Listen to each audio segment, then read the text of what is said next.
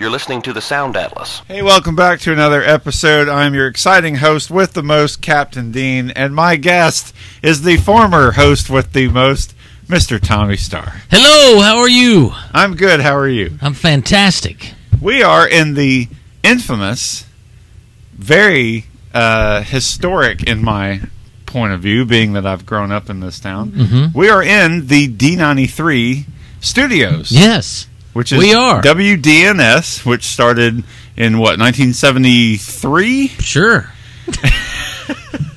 And this radio station was very important to me growing up.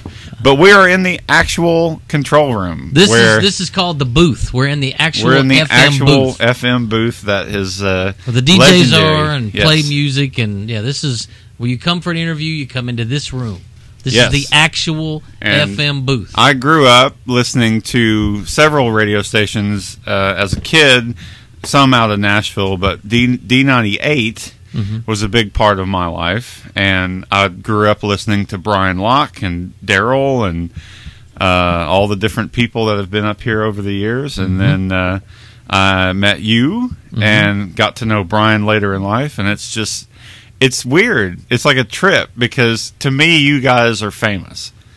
As a kid, of course, radio DJs are, Wolfman Jack and Johnny Fever. I don't think we're quite Wolfman Jack, but thank you very much. That's very kind. On a local level, I would say so. Maybe so, and I appreciate that. Thank you. But that's how I looked at it as a growing up, aspiring musician, wanting to be on MTV and be on the radio. It was a big deal to get to come up here and be on the radio and see the studio. And it's like, this is where the magic happens. It really is. And so it was cool to be up here to witness all that.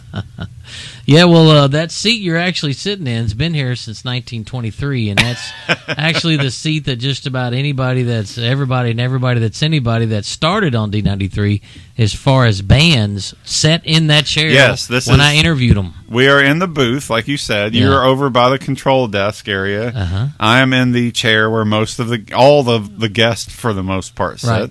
And in the mornings, as we're speaking lately, Dr. Bob sits in this chair. That's right. That's his chair. So I'm sitting in Dr. Bob's chair right now. He's okay with it, though. I'm pretty sure.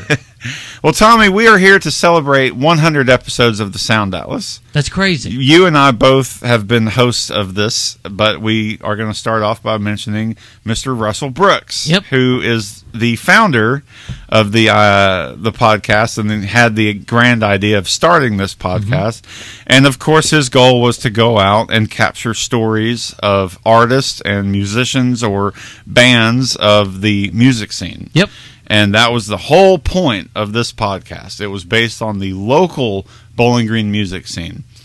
And I thought it was a great idea, and you did too. And we will discuss real quick. Russell interviewed a whopping he interviewed 15 people. Okay. So Russell started off the Sound Atlas, and he interviewed J.D. Minor Jarvis from Tidballs, Jared McKinney, Chris Carmichael, John Treadway, Clay Powell, Michael Farmer, Frank, who's a character, and I know who Frank is, and I'm not going to give it away. Don't do it. Chris Rutledge, and Tommy Starr. You were episode 10. That's right. I was one of the original 10.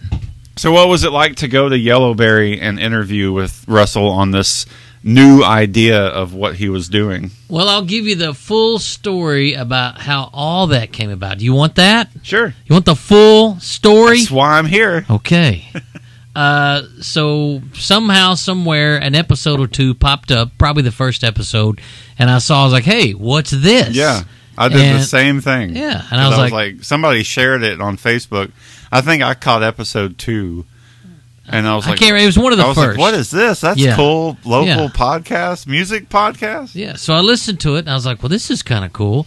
So either after the first or the second, somewhere around in there, I sent Russell a message on Facebook and said, hey, man, I really dig what you're doing. I think this is really cool. Keep it up. Yep. And then he got back, hey, would you be interested in being one of the guests? And I was like, well, sure. And he said, well, I'll get in touch with you. And so, I don't know, a month later or something, he got back with me and said, hey, can you come in and let's do it? And I said, yeah, okay. And so we went in and we did the interview one morning. Went down to the Yellowberry studio there when it was on... it was on State Street. That's right. Right off the square. Well, they had the cool sign out front that changed colors. I love that sign. Yes. Yeah, and we just went in and we sat and chit-chatted for about, 30, 45 minutes, and that was that. And I'll keep this going since I'm rolling here. I guess it was... a couple of months later, well, a month or two later, something like that, I noticed that he had stopped doing it. Yeah, it went off. I think episodes kind of started, and then in April of 2018, they just kind of stopped. Something like that. I don't remember, but I mean, you've looked at all, so you're kind of refreshed. Yeah. But I'm just kind of going from memory here. But I noticed it kind of stopped, and I was like, I wonder what's going on. Maybe he's done. I don't know. Well, you like I said, you were episode 10, and then there were 6 more after that. Yeah. And it ended with episode 16 because J.D. Minor, who was the first person to be interviewed, episode 1, he actually is close with Russell and said, hey, how about you do one? I'll interview you. So J.D. Minor actually interviewed Russell Brooks for episode 16. Yeah. And then it stopped. Yeah. So he sent me I was actually at the first Rockin' the Dam a couple of years ago. In Beaver Dam. Yep. And I get a text message or some kind of message on my phone, and it's from him. Yeah. Going, hey, man, what do you think about you doing the show? And I was like, what are you talking about? What about you be the host? And you're like, I already have a radio show. I already do a local show. Well, I was like, well, it sounds kind of cool. I've never done a podcast before. Right. So I said, well, let me get with you Monday. Yeah. Or come by Monday and we'll talk about it. Yeah. So we'll crunch some numbers. Yeah, that was like Saturday. So, a couple days later, Monday, he came by and he sat right there where you're sitting. The infamous blue That's right. chair. We'll yes. put that in a museum, stains and all. And he said, God. there's some Lysol. Yeah, there's some nasty stuff there, but we sprayed it a couple times. I think you're safe. Yeah. But anyway, so he kind of explained, hey, man, I think it'd be cool if some other people did it, and I thought of you, and, would you like to do it? And we discussed the interviews and all, and he said, well, I don't care what you do whatever you want to do. You just, every week you send me one or whatever. I said, okay, and then he said that the next one that he was planning to do was with you. Yes. And I said, well, why don't I just start it with Dean since you've already kind of lined it up? Right. And he said, okay. So I because I heard you. from him in April, and then in August you contacted me and said, I'm taking over the podcast, and you're the first guest. Yeah. And I was like, great. Yeah. Where are we going? Yeah. And I met you up here at D93. That's right. But we were back in the production area. That's right. Not in the main booth. We were back there in the production room with, of course, all the mics and the But you had like a really that. cool setup. You were able to... Russell used the Yellowberry little studio that he had.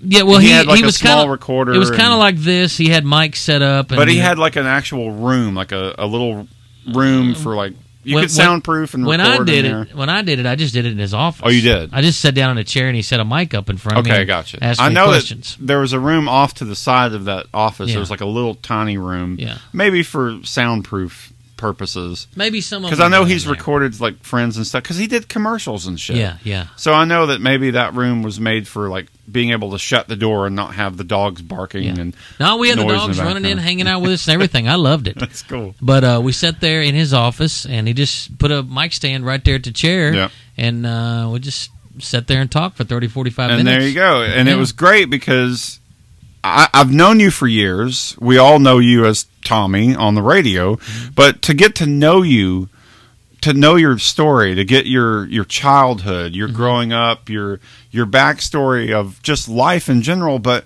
he was really good. Of course, the point of this whole thing, he had interviewed all these musicians leading up to you.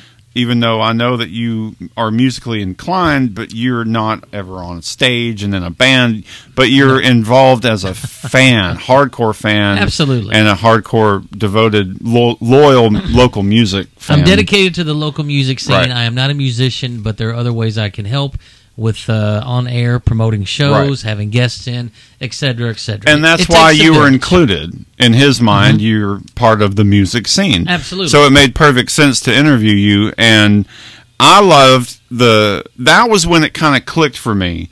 of listening to all these other episodes. I knew John Treadway. We grew up together. I've known him since junior high. So I knew some of his story. Yeah. But, like, I didn't know anything about Chris Rutledge other than he's the guy in the cartoons. And I didn't know much about, Clay Powell and the guys from Fat Box and stuff. Sure. There was a lot of great stories to come from these people, but yours was really detailed on childhood and fandom, the discovery of Kiss and all of that stuff. But what I loved the most about your story was when you came here, you went on Revolution to finish up the schooling aspect of like radio and stuff. Well, I went to school there. I mean, when I started in radio, I started with their broadcasting. You did. Yeah. I mean, I wanted it. When I was younger, and of course, this is in a little bit of this is already in the other episode, right? But episode 10, yeah. But I wanted to be in radio, and it was kind of like maybe I can do that. And then I moved from Arkansas to Bowling Green, right? And looked into going to Western. And when I was looking to go into Western, I saw that they had a broadcasting program. And then all of a sudden, I was like, "Oh, wait a minute! There's that whole." I thought about maybe being a DJ. Yeah. Well, maybe I can because they got a broadcasting program. Right. And so that's what happened. I got into the broadcasting program there. But again, episode 10, for anyone listening, can go back and hear this. Sure. A lot of new people have come on board with this thing over time. Absolutely. With each interview, I've noticed that I think it becomes more and more or more popular, perhaps, because of each episode. There's a new person hearing, hey, my friend did this podcast, and holy shit, look at how many local musicians they've interviewed. If you get on the website, website, it's massive. Yeah. I mean, at this point, we're talking about 100. So that's 100 episodes dedicated to local music. Yeah. And not only, it's not necessarily singling out one individual. You're getting one individual story about them and their background in music and this music scene, but then you're learning about the bands they've been in, the bands they're in now, and how it all branches out and connects to the clubs and other bands and other musicians. Of course, people from the venues have done them, of course. It's just massive tree of like a musical family. That's right. And like I said, it takes a village. It really does. Yeah. And it goes to show what Russell started, I think, was a really cool thing that we're still doing right now as we speak. And I hope it goes on when you I really are do done. too. As of right now, knock on the infamous wood here, nobody's been named. Yeah. I think he's had some people contact him, but I can't really go into detail about that, and hopefully by the time this airs, that's resolved. And that'll be that's his decision. This is all belongs to him. So, yes, it is Russell's. That's right. We are just enjoying it. Well, I mean, we're a part of it, but I mean, it's his creation. Right. Yeah. But I loved getting your story just as much as anyone else's, because it really started to, the light bulb went off for me of this is much bigger than any of us have ever really put in perspection, I think.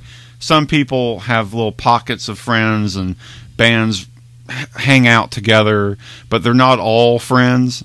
Of course. It's starting to change, I think, and this podcast has helped.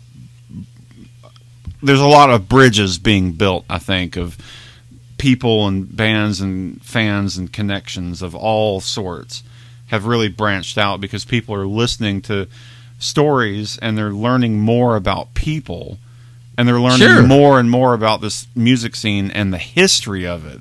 There's a phenomenal massive history, and that's what I really have gotten out of it. But anyway, to finish up Russell's involvement of the beginning era of episode 10, which was you, Mark Beagle, Mellow Matt Pfefferkorn followed that, Marty Clark, Cindy Darson, Eric Curtis had a shared episode. Cindy needs to do one all herself. I've always said that. Against and her. Eric does too. Exactly, I was going to say that too. Nothing against either one of them, but I think they both have enough that they should both. My understanding is they were both at Yellowberry at the same time, and it just made sense to interview them as a pairing. Sure. But it's a good episode. You can do whatever you want to. You can interview 1, 2, 3, 4, 5, a whole band at one time, whatever you want. Exactly. After that episode was John Tidball. Obviously, Jarvis and John from Tidballs was pivotal interview to get. I think Sure. that was a very important interview to get. And I loved hearing both of their stories as well. Russell Brooks was interviewed by J.D. Minor for episode 16, and that was the end of Russell's quote-unquote So far. moment. Yeah, I think he's going to do some more. He mentioned it. That's good. He knows, obviously he can. Mhm. I just think he's kind of let you and then I just run the ship, you know, Yeah, and yeah. he didn't have to do anything. He uploads the episodes. Well, he to does know the passwords to does. upload everything, so he that's has very access important. to the Facebook page. He really does hold the key. So Russell Russell interviewed the first 15 people. J.D. Minor interviewed Russell. That was leading up to episode 16. You take over and start at episode 17, which was me. That's right. And it was really cool because I was glad to be on it, and it was your first time to tape an episode. That's right. And we were here at D93 Studios. In production. On College Street. 804 College Street.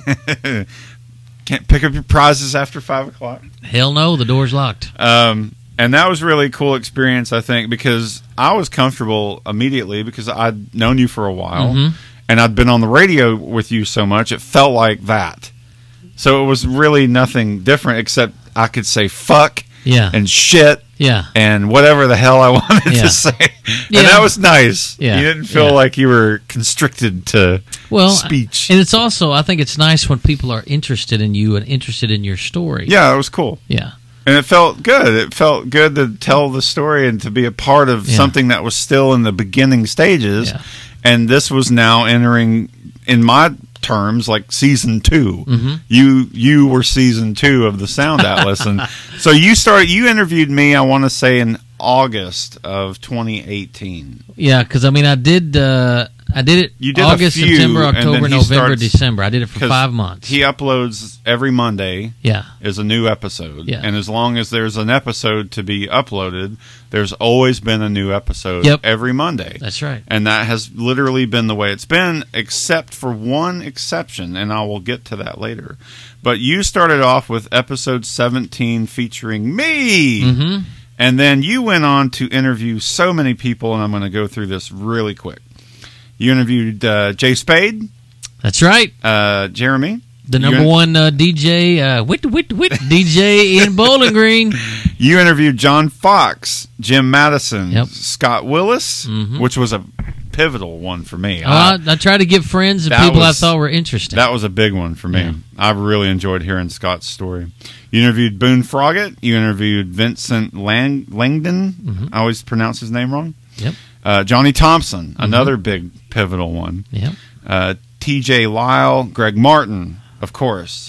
Mega. TJ Lyle, of course, he's not from this area. No, he's the Georgia Thunderbolts. But they were up in the area a lot at that time, working on their album with Barrick. And there's involvement locally. Yeah, Richard is involved with them. And so that's why I pulled them in, because they were new, they were young, and I thought it would be cool to get them right up front. I agree. Yeah. I thought it was a good interview, too. And it was nice to kind of let him know, hey, we don't care where you're from. You're here now. Yeah, that's the way I kind of look at it. You've come into this scene from an outside source. You're part of our scene. Yeah, that's the way I look at it. Yep.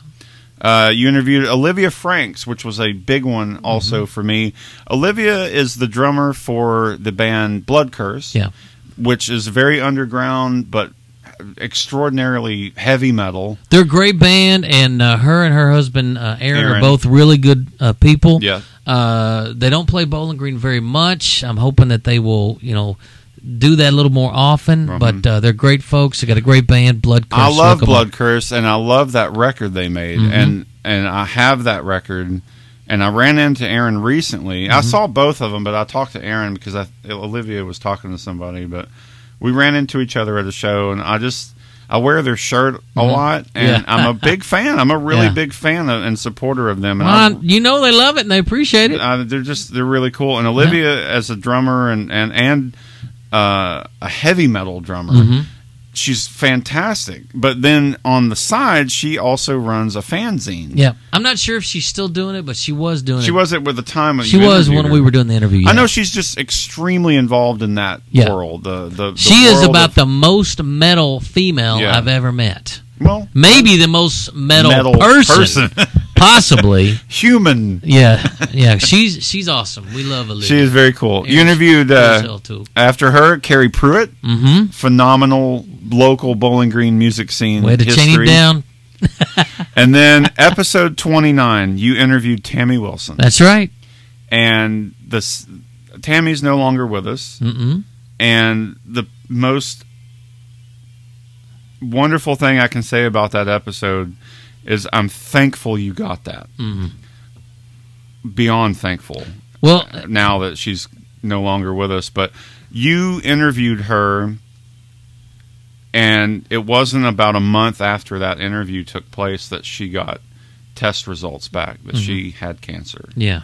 And that is when everything was turned upside down, and her life slowly deteriorated until she had passed away in September of 2019. Yeah, I just saw her daughter the other day. Her daughter seems to be doing really well. Yeah, she's doing great. That's good. And I'm really proud of her daughter being as strong as she is. She's got a great family and support system, and all of us in the community that knew Tammy are there watching over Willow. And I just wanted to personally say thank you for getting her up here to capture that interview, because you captured Tammy the way that we all remember her. Before she's in the hospital, before there wasn't much hope. You know, things were very dark. Yeah.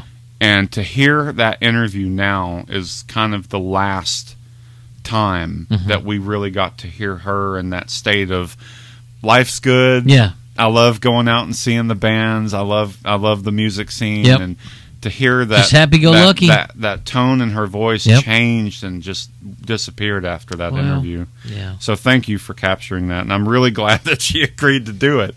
Well, the deal is when I started it's hard to get that, some people to do it. I thought, I want to do local music, but I don't want it to be just musicians, and I don't want it to be guy. Right. Because sadly, we don't have a lot of ladies out there that are performing. But I was like, I want to get the ladies involved because we need to hear from everyone. And so I thought, I want to talk to musicians, but not just guys. I want to talk to the ladies as well. And I don't want to talk to just musicians. I want to talk to club owners.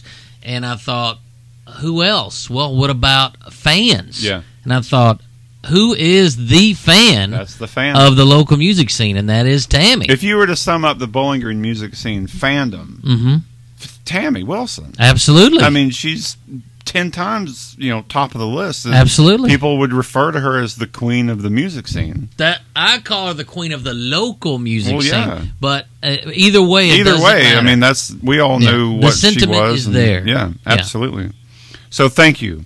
You're welcome. And I'm thankful that she did it, because a lot of us, it meant a lot, especially after she had passed away. You replayed her Sound Atlas episode on the Home Cooking. That's right. And see, that's another reason I tuned in for that, and that people was a big should deal. get involved, because not only is it's an honor. Well, I mean, that does play a part of it, not only because people are actually interested in you, genuinely interested in your story, but someday that will be really nice to have. Yes. Not just for historical purposes, but, for example, what you're talking about Tammy. Because we did that, we really got to sit down and talk to her and get her story, got to hear about her. Yeah, her actual life. Right. I mean, she talked about growing up and her brother being a music fan her being a music fan. I mean, you got to know her.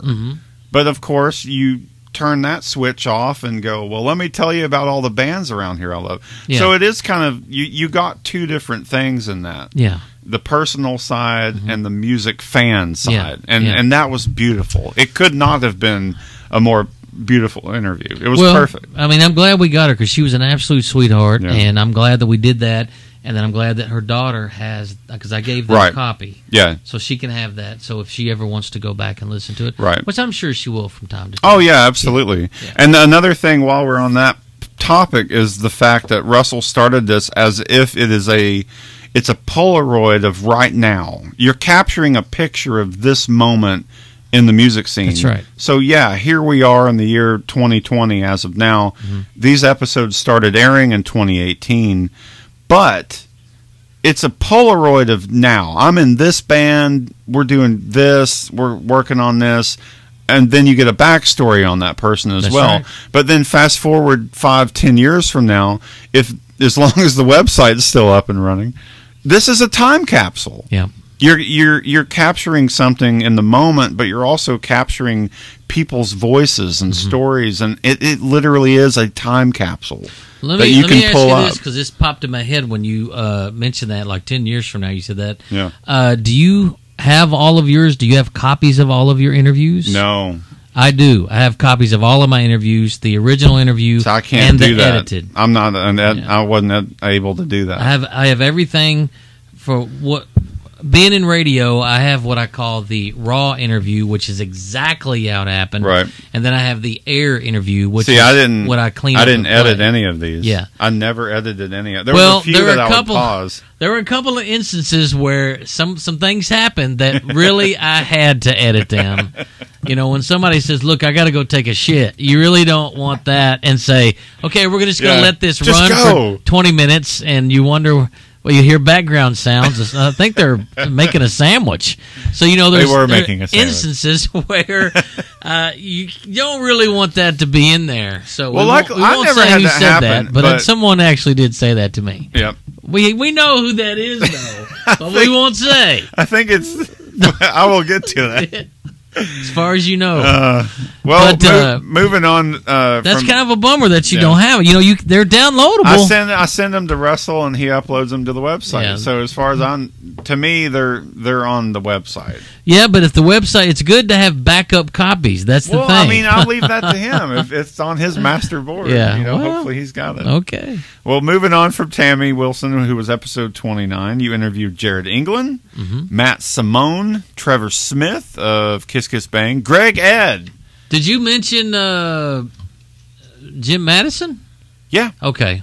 I don't know. You interviewed Jim Madison after John Fox, which Yeah, would have that's been episode 20. Yeah, there's a lot of fun interviews in there, a lot of Yep. funny stuff. Greg Edwards was Yep. another big one. And, you know, let me That tell you a meant lot to story me. about that, because he came in a couple of weeks after his episode aired, and he said a girl contacted him that heard that. She Really? did not know him. She heard that, wanted to get to know him, and they started dating because of that episode.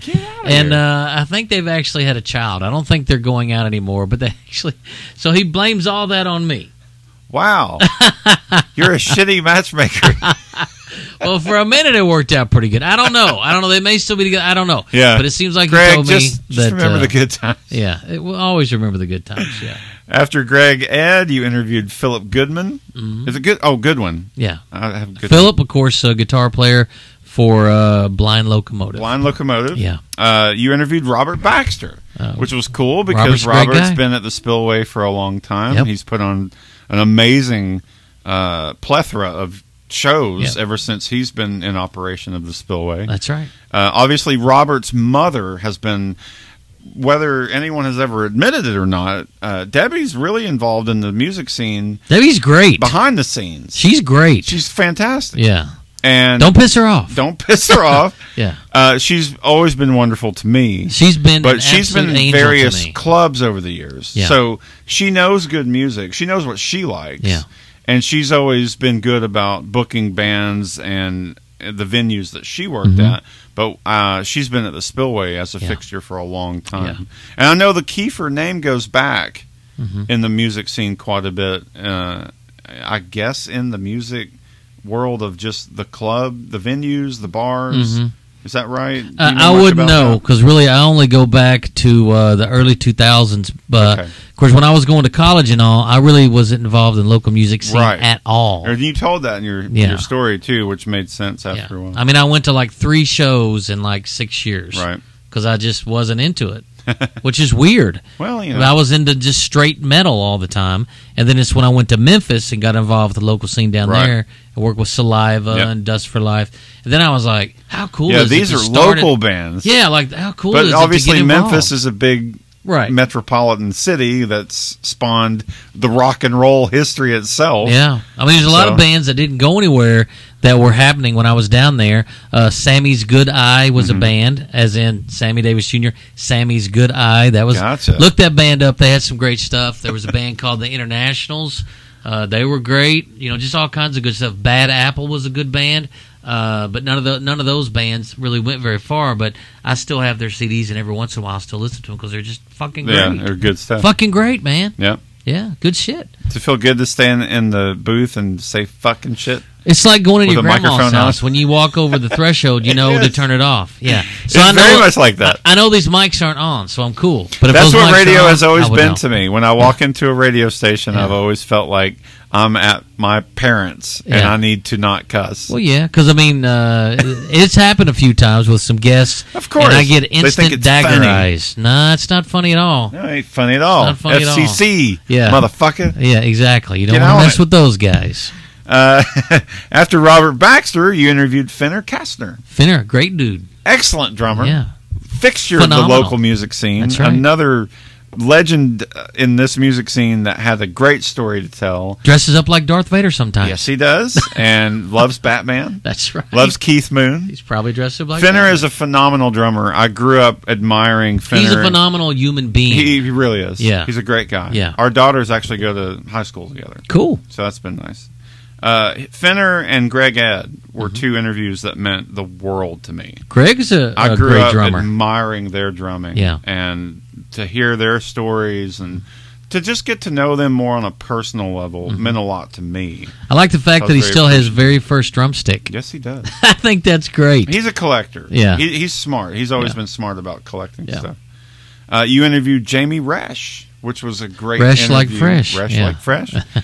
Jamie is doing some incredible Yeah. things right now. And She had a bit of a lull there, but it seems like she's back at it she's full back tilt. as we're and I'm taping glad. this. She's been doing some really good Super stuff. talented. As we are taping this, just recently she performed with the Lost River Sessions. A couple of nights ago. Yeah, and I'm in awe of her music. I mean, it's great. She's very talented. And then your final episode, so to speak, during your time, aired in December. It was actually New Year's Eve. That's Your right. final episode aired New Year's Eve of December of 2018. Yep. And it was Richard Young of the Kentucky Headhunters. That So was you a lot of interviewed fun. Greg Martin and Richard Young. Yeah, let's see. There was some stuff with Richard that I could not play on the air. You said that was a long interview. Well, I mean, there's just some editing. So, well, there were involved. some things we were talking about, like business wise, and Right. then I just can't. He didn't know that the mic was on, and so I'm like, there's this people don't need to know headhunter business. No, that's true. Yeah, so I told him, I said, don't worry about that, I'll fix Yep. that. Yeah. But we're going to jump ahead real quick on something. Okay. You finished up, so you started at episode 17 with me Mm-hmm. as your first guest. You ended with episode 38 with Richard Young of the Kentucky Headhunters. Uh-huh. But you came back and did a brief... It brought me back. Brought back because you interviewed your dear friend, Mm-hmm. Ed Fred. Well, the deal with that is that when I was originally doing the show, he had moved to California. Yes, he had moved to California, Yeah. so he was not here. Yeah, I wanted to interview do him. the interview. Yeah, I thought this is perfect because he's just done so much stuff. Right. Locally speaking, he has done Fountain Square Sinners and The Creatures, which Yeah. was more recently. Mm-hmm. Ed had a story to tell, even though he's a transplant. He's from Detroit. Yeah. He had a great story to tell of his time and involvement in the Bowling Green music scene, Sure. which is actually pretty long. Yeah, well, I mean, he's been involved with music pretty much his entire life, and he's been in lots of bands in Right. Detroit. Then, of course, when he moved down here, I mean, he's one of the few bands that played Digglers. Yeah. That's true. That's kind of cool. That was, of course, Jim Madison's Yep. club. Very short stint.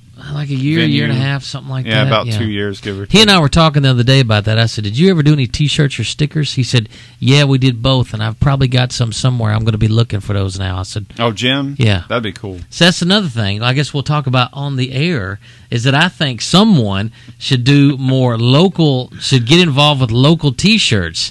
Like somebody I know did one for Uncle Sam's. Who could do such a thing? How cool would it be if somebody did Diggler's T-shirts? Man, and, I know. And, well, the fact all that Jim the cool prints places T-shirts, maybe Jim could print I think there's like a small fortune could be made, like a backdoor print shop somewhere. There's been a few Uncle Sam's T-shirts that have been purchased. That's right. Hey, I'm not saying you could buy a new house, but I think there's a market out there. You could buy a Happy Meal with that. I think some people would be interested in some cool places that used to be or that aren't anymore, and have a shirt on that. No, you're right, because didn't you have the T-shirt of headquarters? Well, someone gave that. Someone gave that. One of the girls that works here, Sheila. Was that an authentic or a reprint? She had that. No shit. She was telling me about it one day, and she said, you can have it if you want it. Fuck. And she gave it to me. Okay, I need that so That's I can fine. get a good photo of it, and then I'll just... Yeah, I would take off the part that says nothing against Western, but just make it generic. Yeah, it does say Welcome Back Western. Just the logo. Well, that's what it was. It was a special Welcome Back Western shirt, but I mean just the logo. Or if you can find somebody that's got a bag, like because I've seen one of the bags before. They're like really kind of fancy with the logo on it. I don't think it's the same kind of logo, but the text is a little bit different. Mm-hmm. But it's cool. But I'm telling you, man. People would dig some of that stuff, some T-shirts and stickers. Us local guys would adore it. Now, a guy from Wisconsin wouldn't give a shit. No. That's what I'm saying. It's just local. Just, you make like 15 or 20. The cool local section. Yeah. And you can even give it a little name like so-and-so's little so-and-so shop. Well, this month we're doing this shirt. Or every 3 months we do one shirt. Right. Yeah, it's or like just custom order. Like, here's the shit we have. Yeah. Custom order. That's right. And it's $25. Exactly. I know that you could do it less than that. I've been very kind to people. You need to make a couple of bucks because it Anyway, okay. But it's not just me. Back on topic. You ended your run with Richard Young at episode 38. You interviewed Ed Fred later on. Yes. As I was doing it, and you asked me if it was fun, and I was like, of course it's fun. I'd rather you do it anyway. Well, I suggested you interview him, and you said, well, you actually know him better. Why don't and you I do it? thought I said, okay. You could probably get a better interview out of him. Yeah. And you were able to, with your awesome, fancy technical shit up here, you inserted actual songs and shit. Well, I want to do something different. I said, I thought that was great, and I would have loved this whole time if I could have done that. Yeah, but a lot of people would ahead of time be like, "Can I perform?" And I was like, "This isn't the radio. I'm just interviewing you. Yeah, I don't want you to fucking sing and dance. I don't. That's what we're promoting. Yeah, is like tell your story, and then people will come see this. Yeah." But don't fucking do it here. I don't have what I need to do that, Say, look, we know you can sing. We've seen you, but we want to know if you like city ham or country ham. Yeah, just talk. But Richard Young ended with your run. Like I said, you did episode 17 through 38, and then you did Ed Fred as a one-off, and that was episode number 80. Yep. So there you go. I took over after you because Russell... And you told Russell, I'll do it up to a certain point. Yeah. So you ended your time in December of 2018. And immediately you said, I would like to do that. And so I told came up him, here one day and was talking to you. I know somebody already that wants to do it. And you were like, hey, would you really be interested in doing this? I'll mention it to Russell and we'll go from there. Yeah. And that's exactly what happened. Yeah. So I had to find a way to do this because Russell had Yellowberry access. Yep. You had D93 access. D93 access. I always want to say 98. It doesn't matter. Whatever. Stick it in your ear. That's right. And I was like, well, I need to figure out how I'm going to do this because you had a base. Yeah. And I didn't want people coming to my fucking house. And unless you really knew them. Yeah, exactly. Yeah, and I did interview several people in my house. Yeah. And I knew them. Yeah. And that was okay. But you came up with a cool way to do the portable interview. Yes, what we do is I have a small console that can plug in 2 to 4 microphones. It's a very small mixing board. And I plug it out into an iRig plug into my iPhone. There you go. And I use the voice app. That every single episode I've done has been recorded on my phone. It sounds great. I guess so. Yeah. It sounds good enough to listen to in earbuds, Well, But I found a way to do it. Folks talking. The first thing I had to do was I have to find a way to do this. Yeah, you were like, how the hell am I going to do this? When I figured out what to do, I was like, oh my God, that's fucking awesome. And my first interview was done at Spencer's Coffee House. Mhm. And then I did one at Mellow Matt's. I did several at Mellow Matt's, obviously. I did a lot at Spencer's Coffee. And I was mobile. I was on the move. So I recorded one episode at Tidball's, which I will focus on in a minute.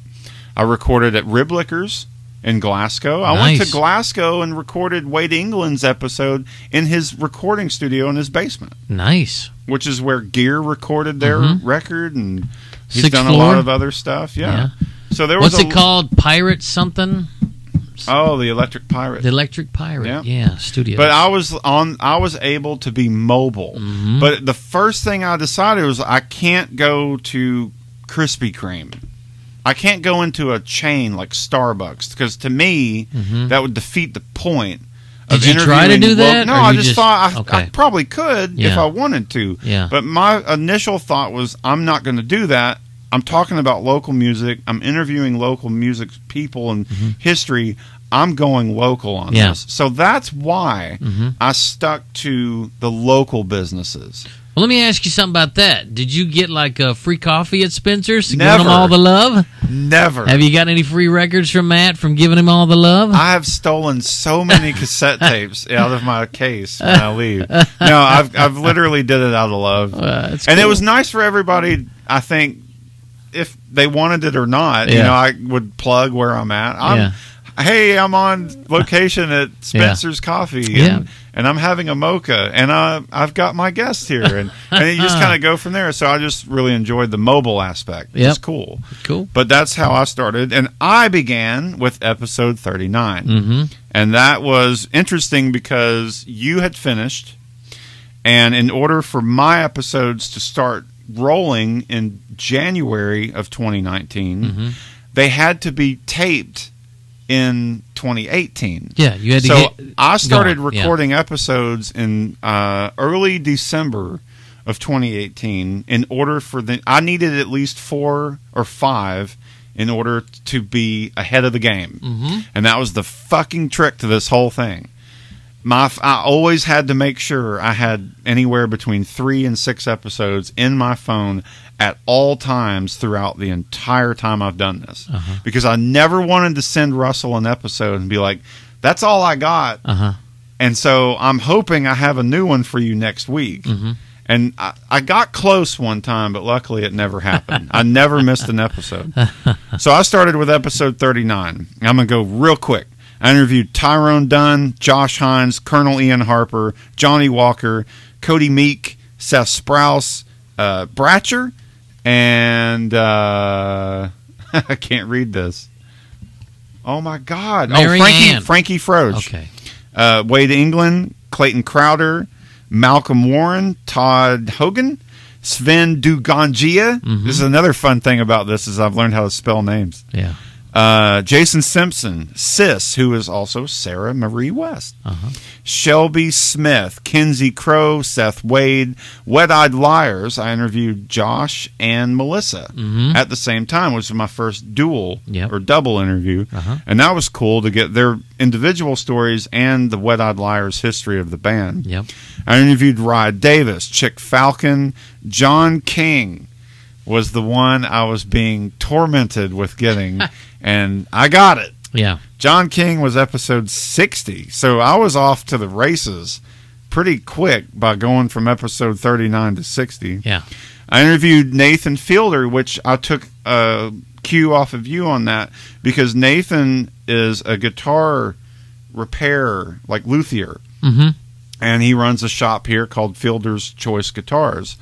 And he's a fan. He's a fan of the music scene. So just like your Tammy Wilson episode, I got someone that's musically involved in the scene, but not on stage. Right. He goes to shows. He's still become one part of the of it. most big guitar. Like all the people, including myself, have gone to him to take their guitars or basses and say this needs work.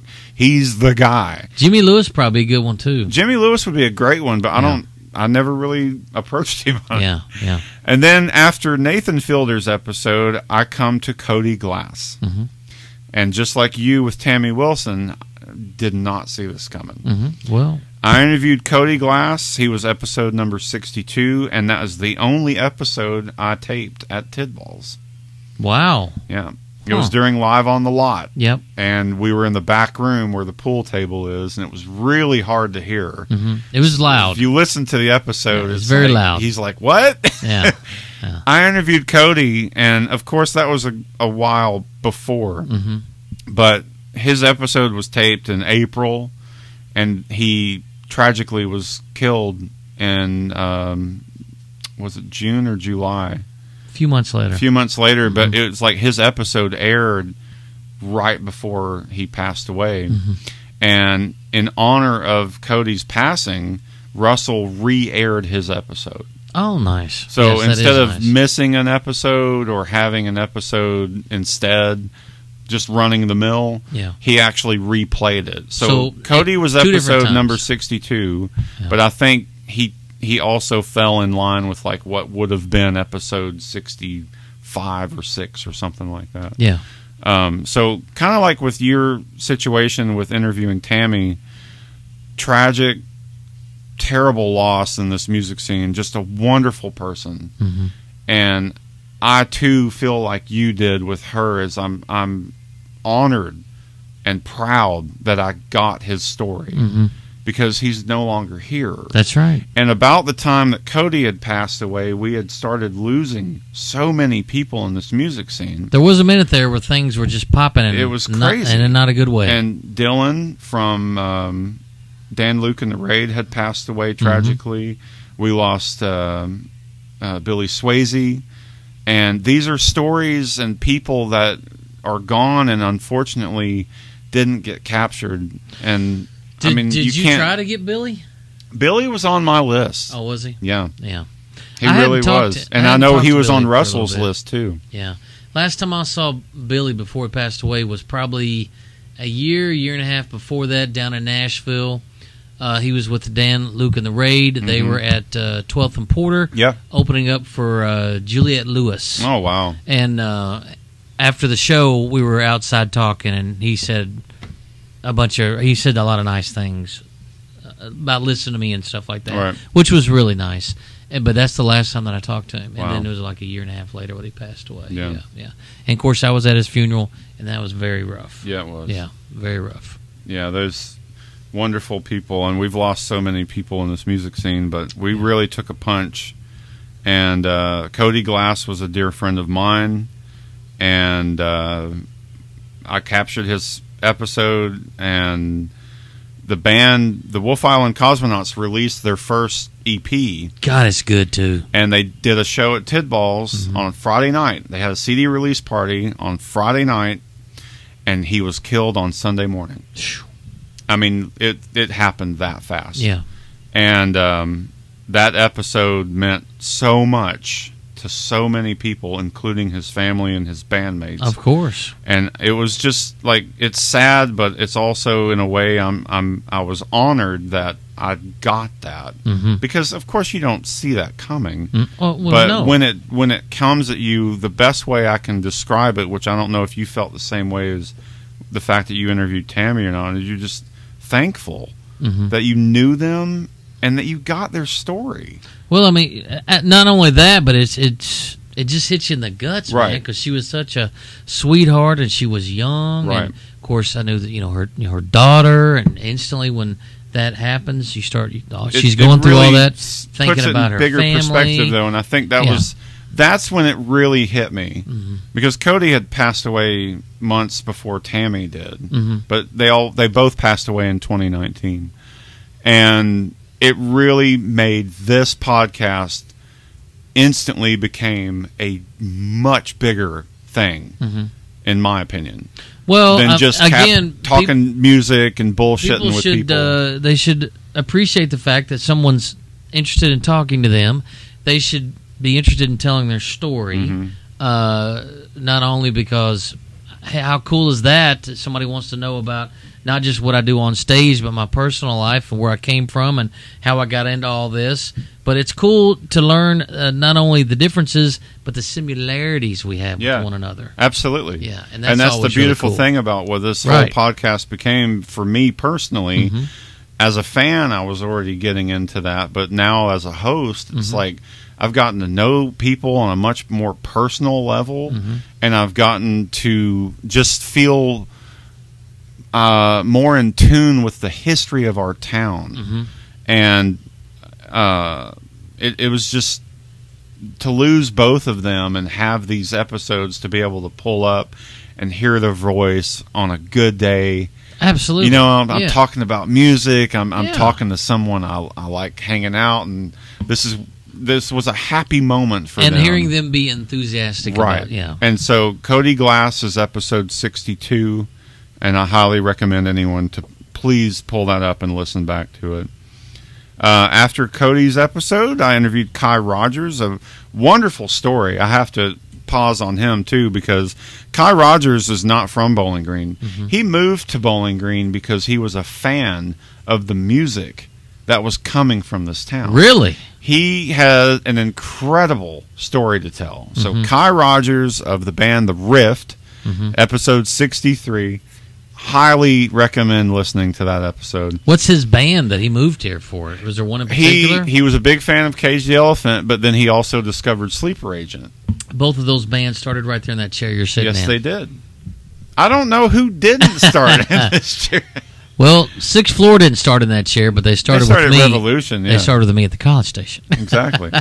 But Kai Rogers is a super great guy, and to capture his story at such a young age, like he's in his early 20s, to me, that's another big moment, is you're capturing someone in the early years of their career. There's no telling what this guy's going to do. Yeah. So I hope, in his case, 5, 10, 15 years from now, I hope the Sound Atlas of Kai Rogers is looked upon as a worthy thing. Well, sure. That's very cool. The beginning of his sound, his career.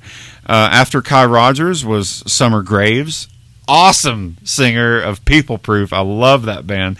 They put out a phenomenal EP, and I highly recommend that. I got to interview Allison Stafford of No Deceit, which is another She's another sweetheart, very talented. Talent. That's a great band. Josh Thurman after her. Jaron Mudd, who's the drummer of No Deceit, he was a huge fan of the Sound Atlas. He was like, man, I'd really like to do that. And I was like, well, okay, do it. Come on. And that's the thing. I don't think either you or I forced anyone to do this. We would ask, hey, said, I'm hosting this podcast. Are you interested in doing it? Yes or no? Yeah. And I kind of got to the point after a little bit into it. It's kind of a 3 strikes and you're out thing for me. It's like I just asked once, and if they said yes, we did it. If they said no, I just let it go. Yep. And I didn't have. I mean, I didn't have a lot of trouble like getting people in.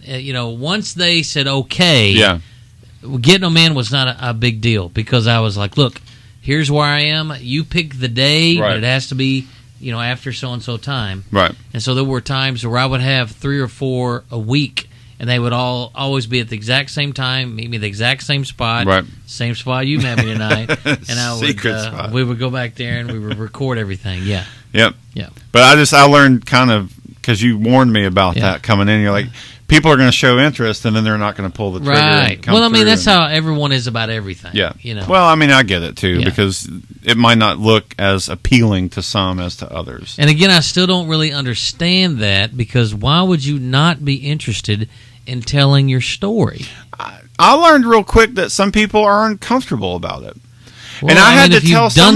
You should. Like, I'm not really into talking about myself, and I was like, it's not about you, really. Yeah. I'm interviewing you, and you're the focal point, but I want to hear about the bands you've been in. Yeah. Talk about the people you've worked with. You're the beacon. You're the connector, but it's not. Tell me everything about you. I never encourage that. I'm interested in knowing a little bit about the person. I mean, the band and whatever they're doing music-wise, their connection to the local music scene is the main topic there. But of course, I'm interested in other things. Yeah. But sometimes we went there, sometimes we didn't. Yeah, I mean, it's just a conversation captured on tape. And I would say, Is there somewhere you don't want me to go? And if they would tell That's me, how I started every episode. then I wouldn't go there. I did that. And if they were like, whatever, man, then we went. And then also told them, if I go somewhere you don't want to go, No, I get let it. me know. I can take it Before out. before I'd push the button, I would say the first thing I would ask him, is there anything you don't want to talk about? Yeah.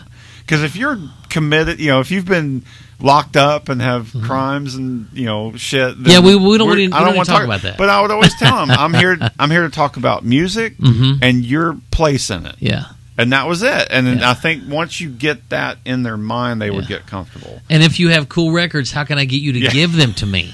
Yeah, that was another thing, That's too. a big thing. Yeah. Well, after Jaron Mudd, I interviewed Dave Allen. Dave Allen was the record holder until now. Uh-huh. Not now as in now, but his record has been broken. You mean the length Allen- of his interview? Dave Allen was a 3-hour and 10-minute interview. Yeah, that's a very long interview. He's a wonderful man, and he had a lot of cool things to say, and he had a long story to tell. Yeah. And that's the difference of interviewing someone that was born in the 50s and someone that was born in 2001, because that would determine how long the interview would be. And that's kind of how I did it. If someone had been around for a while, I was looking at somewhere around an hour and 15. That's kind of how I did it. Yep. And then if they hadn't been around for a while, I would kind of keep it somewhere between 30 and 45 Right. because I didn't want people to lose interest. I always tried to hit 45 minutes just because the podcast itself is kind of like an audio book. Yeah. You put it in, you go for a drive, you put it in, you go for a walk. Yeah. It's one of those kind of deals, and that's how I approached it. I thought the longer the better. Yeah. And Dave was like, fuck yeah, let's talk. Apparently, the girls I love say that's him. not necessarily true. Absolutely That's what love they say. him. He is a wonderful bass player. He's a pivotal person in this music scene. And I'm with you on that. After Dave Allen, I interviewed Corey Link, who is my fellow bandmate now, and He's love troublemaker. that man. He's a He's wonderful troublemaker. man. He's a lovely. He's a real pain in the ass. He thinks you hate him. No, absolutely not. I was kidding. No, I love that little guy. I know. His wife's a sweetheart, too. They're good people. They're good people. Damn good people. Damn good people. Now, that other guy you got in the band, he's trouble. Well, he's coming up. Corey Link is a dear friend now, and it's so funny how we're in a band together now, and we've crossed paths all these years, never met each other. Yeah. Knew Jim Madison this whole time. Yeah. I've known Jim Madison since I was 15. Yeah. I was like, all those years I was looking for a drummer. You never once thought to say, hey, you should meet Corey. I interviewed Mellow Matt. Matt had a part 2 because Russell interviewed Matt. Matt was originally episode 12 of the Sound Atlas. I interviewed Mellow Matt for a second time to have a longer episode on more of his history, and we dove deep on his days at Record Bar and music scene, local bands, and all that stuff. It was great, and I really the fact that he'd let me use his store so much for free, I was like, please let me interview you on your actual store property. And I really enjoyed that. Matt's a great guy, and I've known him for so long, and I was really proud to get more of his story, and that was really cool. I interviewed Garrick Patrick, kind of an unknown to me at the time. He's in a band called Young Romantics. Great bass player. And it was really cool. That was one of the few that I interviewed that I didn't really know. Yeah. And, of course, you get to know him right then and there in the conversation. I think it helps if you know him. Now I'm a huge fan of this band. Yeah. They're a phenomenal band, and he's a super great guy, and I really enjoyed that interview. I interviewed Dr. Tom and the Mini-Me's, which are his sons. And that was a great episode to get the whole band, but to get Tom's story. He had a great story about music. Yeah. So check that one out. Seth Wilson, who is the troublemaker, also he's very tall. Bandmate of mine, dear friend, and I was glad to interview both of my bandmates as we are in a band. Because when I started doing the Sound Atlas, I was not in a band. Oh, that's right, yeah, because the band's still somewhat new. You guys aren't even a band year was old, brand new. are you? I recorded my first episode of the Sound Atlas, and the very next day, El Astronauta, what would become El Astronauta, had their first band practice. Yeah. The two of us were in the 2019 was a good year for you. It was a very good year. Yeah, yeah. Let's see. Comrade Contra, great interview of Solar Disco Force. Ed Huziak, phenomenal bass player of Mundane Nation. Andrew Hopper of Kiss Kiss Bang. Lucas McPherson. Julie Milam, another non-music performer, but musically inclined, musically extraordinarily knowledgeable. I just sent someone to her yesterday. And she's obviously the host on WNKY, NBC, CBS 40. She hosts the show that used to be called The Scene, and now it is Marquee Backstage. And when I interviewed Julie, it was on the property of WNKY television studios, which was great. Oh, you went over to their... I was in the studio just like we are here with D93 with you, which is great to me because I'm capturing stories of important people in this music scene in their comfort zone at their office, and I thought that was kind of cool. Yeah. Julie's done great stuff.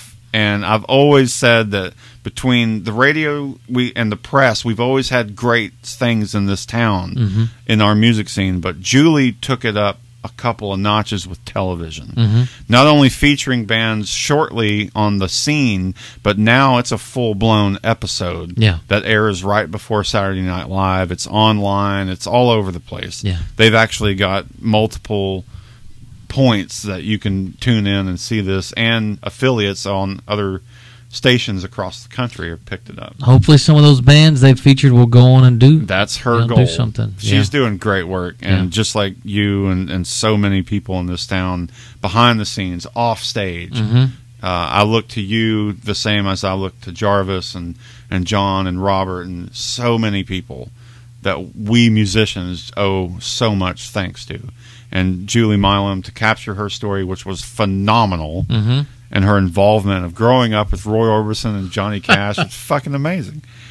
James Catalan was a great episode, and he had a great story to tell. He's been involved in the Bowling Green scene for many years, and really cool story, and I'm really glad I captured that. And that was episode 79, so here comes the insert of Tommy Starr's return, with Ed Fred, which was episode 80. Yep. And then... He moved back from California. He moved back, and you got the story. Yeah. And it was uploaded to episode 80 of the Sound Atlas. And I'm glad you did that. Because, again, here's another guy I kind of knew. Ed and I did jam a little bit for a while and tried to do something. I didn't know his backstory. Yeah. I didn't know his personal life. I didn't know anything about his bands when he was in his early years. Yeah. I just heard stories, and so to get detailed stories was great. He showed up in an Evel Knievel jacket with no shirt on and carrying a large beer can. And that, ladies and gentlemen, is Ed Fred. Yeah, he's the best. He's good people. Great dude. Yeah, I love him. After Ed Fred's episode with you, came back to more with me. I interviewed Brandon Taylor, Chip Kingery, I was very proud to get that one. Yeah. I interviewed Cash Wilson. I interviewed Leo the Rapper, which was great. Those are two awesome episodes. Aaron Aishelman. Do you know Aaron? Porch Lord? I don't think so, no. He's a super great dude. Yeah. Eric Self, another kind of on and off stage guitarist, and owns a guitar shop called He's a good guy. All Things Guitar. He's a super great guy. Because of him, I've gone to California many times. Oh, do you go for the guitar shows? NAMM. You go for NAMM. Okay. I've been like 3 or 4 times. So Eric, it was the pass for you. Yeah, exactly. Oh, that's great. Yeah. I didn't realize that. The little Walter amps? I didn't have anything to do with the amps, but... Just All Things Guitar? Yeah. Okay. Yeah, but big thank you to him for that. Eric's he's great. He's done He's that. a super great He's guy. pretty much told me anytime I want to go, he'll work it out. Hell yeah. Yeah. He's a good guy. He is a very good dude. And I was glad to get that story. He's got some very cool ZZ Top story. collectibles from the early, super early days. Yes, he does. He's a good dude. Yeah. When they started filming the ZZ Top documentary a couple of years ago, I contacted those guys and put them in contact with him about some of these early ZZ Top items that he has. I don't know if they interviewed him or anything, but I did kind of put that together. I like that. Hopefully they did. I would hope so. Yeah, he's a good guy. Let's see. After Eric's Self, I interviewed Robert Ray, which I was thrilled to get his story. Incredible music story. Come from this area, but then went off into the military and was gone Navy. for a long time. Yeah. Came back and was in Slander, one of Bet your butt. favorite bands with John Fox. Love Slander. Good band. Great band, and just a super great guy. He is currently involved in a lot of things. Most notably, he's in a band called High Fidelity, playing bass, but he also runs sound and operates the stage live shows at Rib Liquor. Yeah. So he's one of a few. Yep. But I think he's kind of one of the main people involved with it. Mainer. Yeah. I finally got another big one that was being bugged for me. I got after Robert Ray's episode was Ricky Hodge. That was big. And I mean, from the beginning of my time of taking over as host, I had multiple names thrown at me, and John King and Ricky Hodge were two big ones, and I got Ricky to sit down. Ricky went through a lot with the loss of Cody Glass. I gave him time to obviously grieve and do what he needed to do, and when he was ready, and he came to me and said, I'm ready. Yeah. And it was a good time, and I'm really thankful I got his story. I got Tanner Elias to sit down and talk with me, another wonderful musician and involved in the print mafia world. That's right. Grew up with the son of Connie and That's right. Stacy, but also was a little rugrat around Jim Madison and the print mafia era. That was great. I was so glad to get that story. And then 2020 kicked. That was 2019. Yep. That was a wrap. And then 2020 kicks off with Nick Stewart, with a lot of people know him as Stewie. Phenomenal, great musician all around, most notably bass player of Chest Rockwell, Peter the Freshman, now lead vocalist of By Hargum. That's right. And they just are played the other night. Fantastic. I got Andy Morgan to sit down and talk to me. Another alumni of Revolution 91.7. Another local radio guy. Andy was at the college station? Yeah. I did not know that. Yeah. Yeah. Yeah. He was another Revolution alumni just like you. Yeah. Huge involved fan in the music scene. Yeah. He can play, but he doesn't. Yeah. Told a great story on that, so check that out.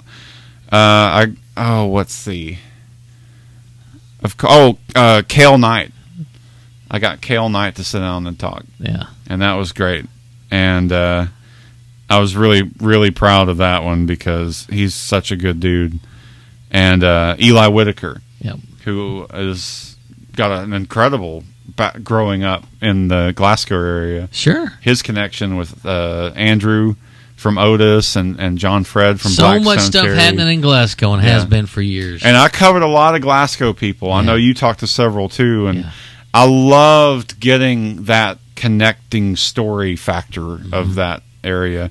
And that brings us to today.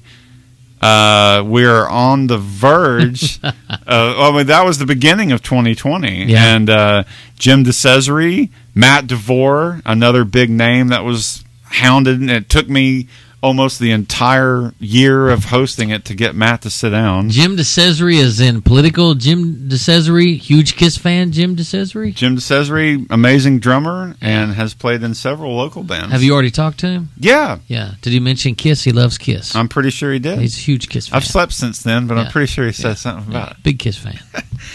Matt DeVore was a big one to get, and I'm really glad that Matt sat down and did his interview.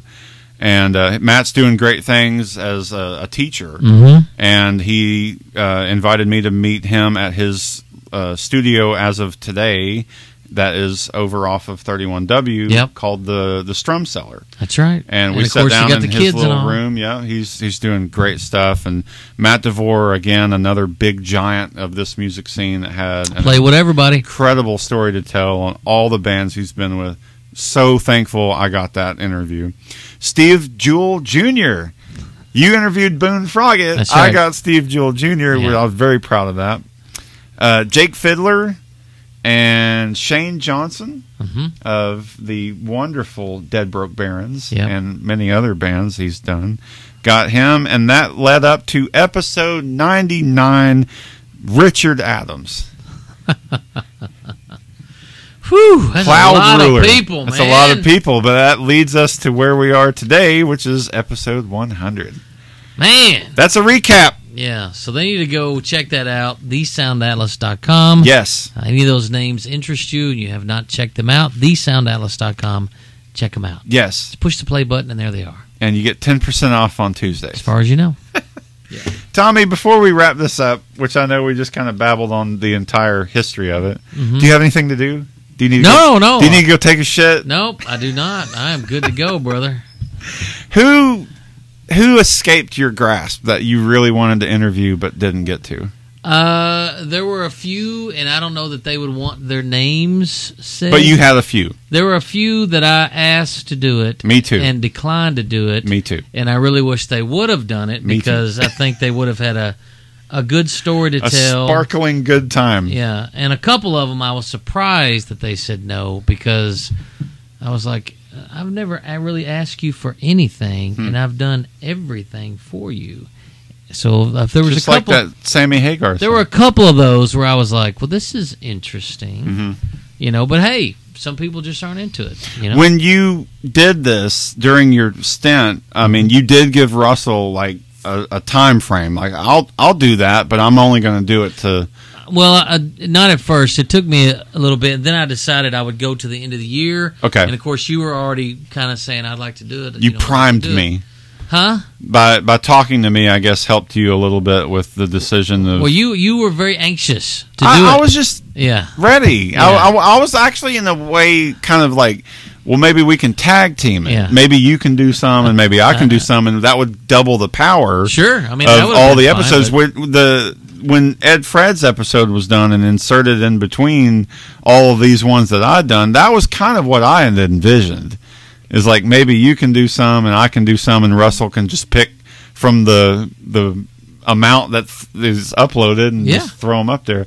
But you were actually like, no, I'm just going to do it for a little bit and then run. Now, what had happened at that point is your afternoon rock show on D93 had home cooking involved. Home cooking had the home cooking segment. It was a segment, very short. Yeah, like you would get bands to come up minutes. here and be featured, and you would play a few local songs. That was during the afternoon rock show. Yeah. And then that kind of came to an end. That did come to an end. So you went back to doing the Sunday night local show, and so by ending your Sound Atlas, it took one less thing off of your plate for you to be able to do that. Well, I mean, it was never any big deal to do those interviews for the Sound Atlas. I mean, it was easy. True, but you and I both agree, and you warned me about it going into it. You're gonna talk to people that seem interested, and then when it comes down to scheduling and times and places and meeting and all that stuff, which in your case was easy, I ran into that real quick. Well, sometimes people just can't pull the trigger. They're like, yeah, I'm interested, but. Right. There were a couple that you interviewed that I had actually talked to, and they were kind of interested. Yeah. But then they never really, because I didn't hound them. I said, look, if you're interested, let's do this. Right. They said, I'm kind of interested. I said, okay, well, let me know.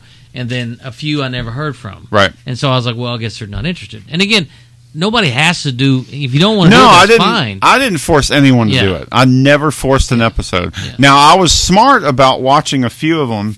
Like John King, for instance, is a great example. Yeah. John lives in Morgantown. I on purpose did not ask John, and the reason for that is because for Sixth Floor, he's always the go-to guy. Yeah. And I thought I would rather talk to someone else in Sixth Floor. Right. I love John, but I would like to get someone else's perspective. No, I get that. And so I asked someone else from Sixth Floor. Yeah. And they thought about it, but it never came to fruition. Yeah, never came. In John's case, he lives really far kind of from Bowling Green in Morgantown, which when you say Morgantown from Bowling Green, that's a 20-minute drive. Yeah. John is much, much further out from the city of Morgantown. He's on the Muhlenberg County line. Yeah. So he's a good distance from here. Yeah. And I got back and forth with him on it, and he seemed interested. Yeah. But, of course, it's a scheduling thing. Yeah. Well, one night, Sixth Floor was playing at Tidball's. Mm-hmm.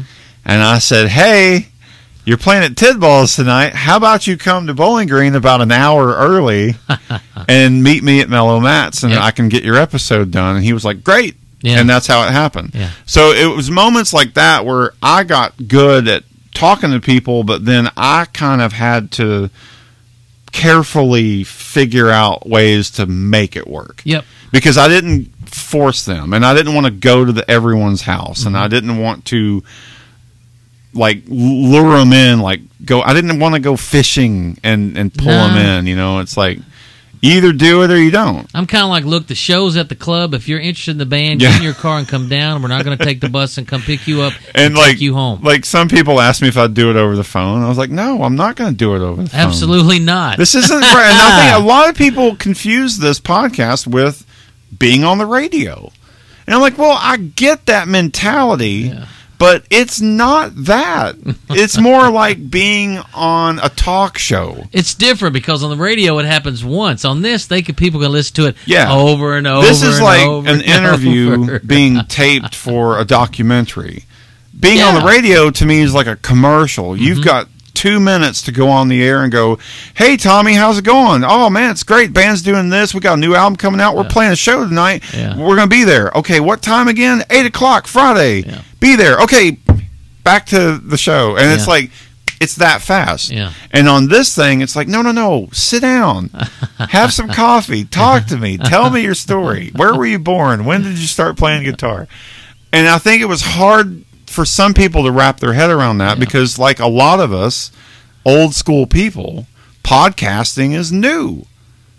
Well, I mean, there's podcasts are happening all over the place. They are now. Yeah. And Russell was smart enough to catch that and get on the train when he did, but it was still fairly new 3 years ago when this one began, or at least the brainchild of it began. Yeah. So I think Russell was smart to get on that train pretty quick. It's like I told him, I thought about doing something like this a couple years ago. But then I was like, I don't know. I think maybe I would just do it for a minute and get kind of bored with it. Right. And, but I kind of kicked that around. And so about 6 months later when I saw, because I never actually did anything, I just thought about it. But then you saw that he had done it. And I was like, man, that's cool that somebody's doing this. Yep. Yeah. So I love it. I love the fact that it's going. I hope it keeps going. Me too. I don't know who will be next, but one thing you said to me was when I was when you were done, you had finished taping. Yeah. And I was coming up here and telling you, hey, here's who I've interviewed so far, and it's going great. Yeah. And you were like, I'm really looking forward to going back to being a fan and not having to juggle schedules and worry about but whether again, or not people are going to. It was no problem. That's true. No, I get that. Yeah. I'm just saying, you did mention things of that nature. And I mean, it was made nice sense to just listen. Yeah. Yeah. But I mean, the interviews were great. And so I'm at that point now. Yeah. I set out on a goal. I told him I would get it to 100 episodes. It was a good thing to do, I think, for the sake of the podcast. But I set a goal just like you did in a way, and I've achieved it. And here we are. We are at 100 episodes. That's right. And there will be a few more to air after this that I've already recorded. And my episodes will wrap in either late April or early May of 2020. Yeah. So as we are recording this on this very day that we sit here in the D93 broadcasting booth, I have no idea if anyone is set to take over. Russell has not sent me any messages of that sort. We have talked back and forth. He said that there's been interest, but nobody's pulled the trigger yet. Yeah. So we've talked about it, but I just basically set out to achieve a goal, and I've lived up to holding my promise. Yeah. And I hope that I've made Russell proud, and I hope everyone that has enjoyed listening to this podcast, just as I did when you were the host, and a lot of people were getting into it when you became the host. Russell was smart about that too. He knew that you had a bigger name in the scene, and your involvement in the scene drew in a bigger audience. It started gaining momentum when you were hosting it, because you were talking about it on the radio, but you were interviewing lots of artists that were extremely active and going at the time. And not just local, but local as all in around. That, like the Headhunters who actually have taken it to, 5 or 6 levels up. But I still consider them local because... No, they are. Yeah, because they are local. They are. And they started out like everybody else, playing the fair and... everything else, all that beauty pageants and all that kind of stuff. Well, it's been great to capture all the stories, I think, between Russell and you and myself. We've done a fantastic job of getting stories and connecting the dots of the music history of this town and the tree of what this music scene represents and all the branches that come off of it. we're all on it, and there's so many more that have a story to tell that haven't been told yet. Still bothers me that you don't have your own interviews. I can't help that, dude. I don't have the access of the gear like you. Yeah, I'm like, you're going to want those one of these days. Man, not why. If they're on the website, they're on the website. If the website crashes, that's Al Gore's fault. I had nothing to do with it. Okay. I can't help it. My phone only has so much capacity. Yeah. Okay. All right. But you and I and Russell Brooks have brought this podcast to 100 episodes, and we have done... Mostly you. Well, a good chunk, maybe, but, you were very much involved. I was involved, yes, but mostly you. Well, you're involved right now. Yes, but mostly you. I did half. More than half. I did half. I did more than half. Yeah, yes. You're right. If I took over at 8? Yeah. 39? Not bad. Yeah. So you're pushing 80 of your own episodes. Very proud. Yeah. I'm just glad to be a part of it. Yeah. And We'll see what happens next. I thank you for putting up with me as your first guest, and I just appreciate everything that you did, and I really appreciate Russell starting it, and that was the whole point of this episode. Yes. We have reached the landmark of 100 episodes for this Sound Atlas. So Yes. yay us. There you go. Congratulations. Thank you. Thank you, too, for getting it to where you got it. Because it died. No, you. And you brought it back to life. No, you. Well, we will be celebrating a 100th episode Sound Atlas party at Tidball's on this very evening, March 16th of 2020. And you will be there. As far as you know. Busting out of a cake and feeding cake to Something everybody. like that. But thank you, Russell. Thank you, everybody that has listened and supported this podcast over the course of time that it's been on and up and running, which was basically early 2018. That's right. So, good job. Round of applause all around for everybody. Yay! Thank you, Tommy, for reminiscing with me. Thank you, Dean. Having a good time up here in the legendary D93 Studios on College Street. And we even let you sit in the chair where all the I'm rock sitting stars in started the out. chair. Yeah. Which I started here, too. That's right. There you go. Well, that's the end of this episode, which was just a recap. Okay. Bye. Bye.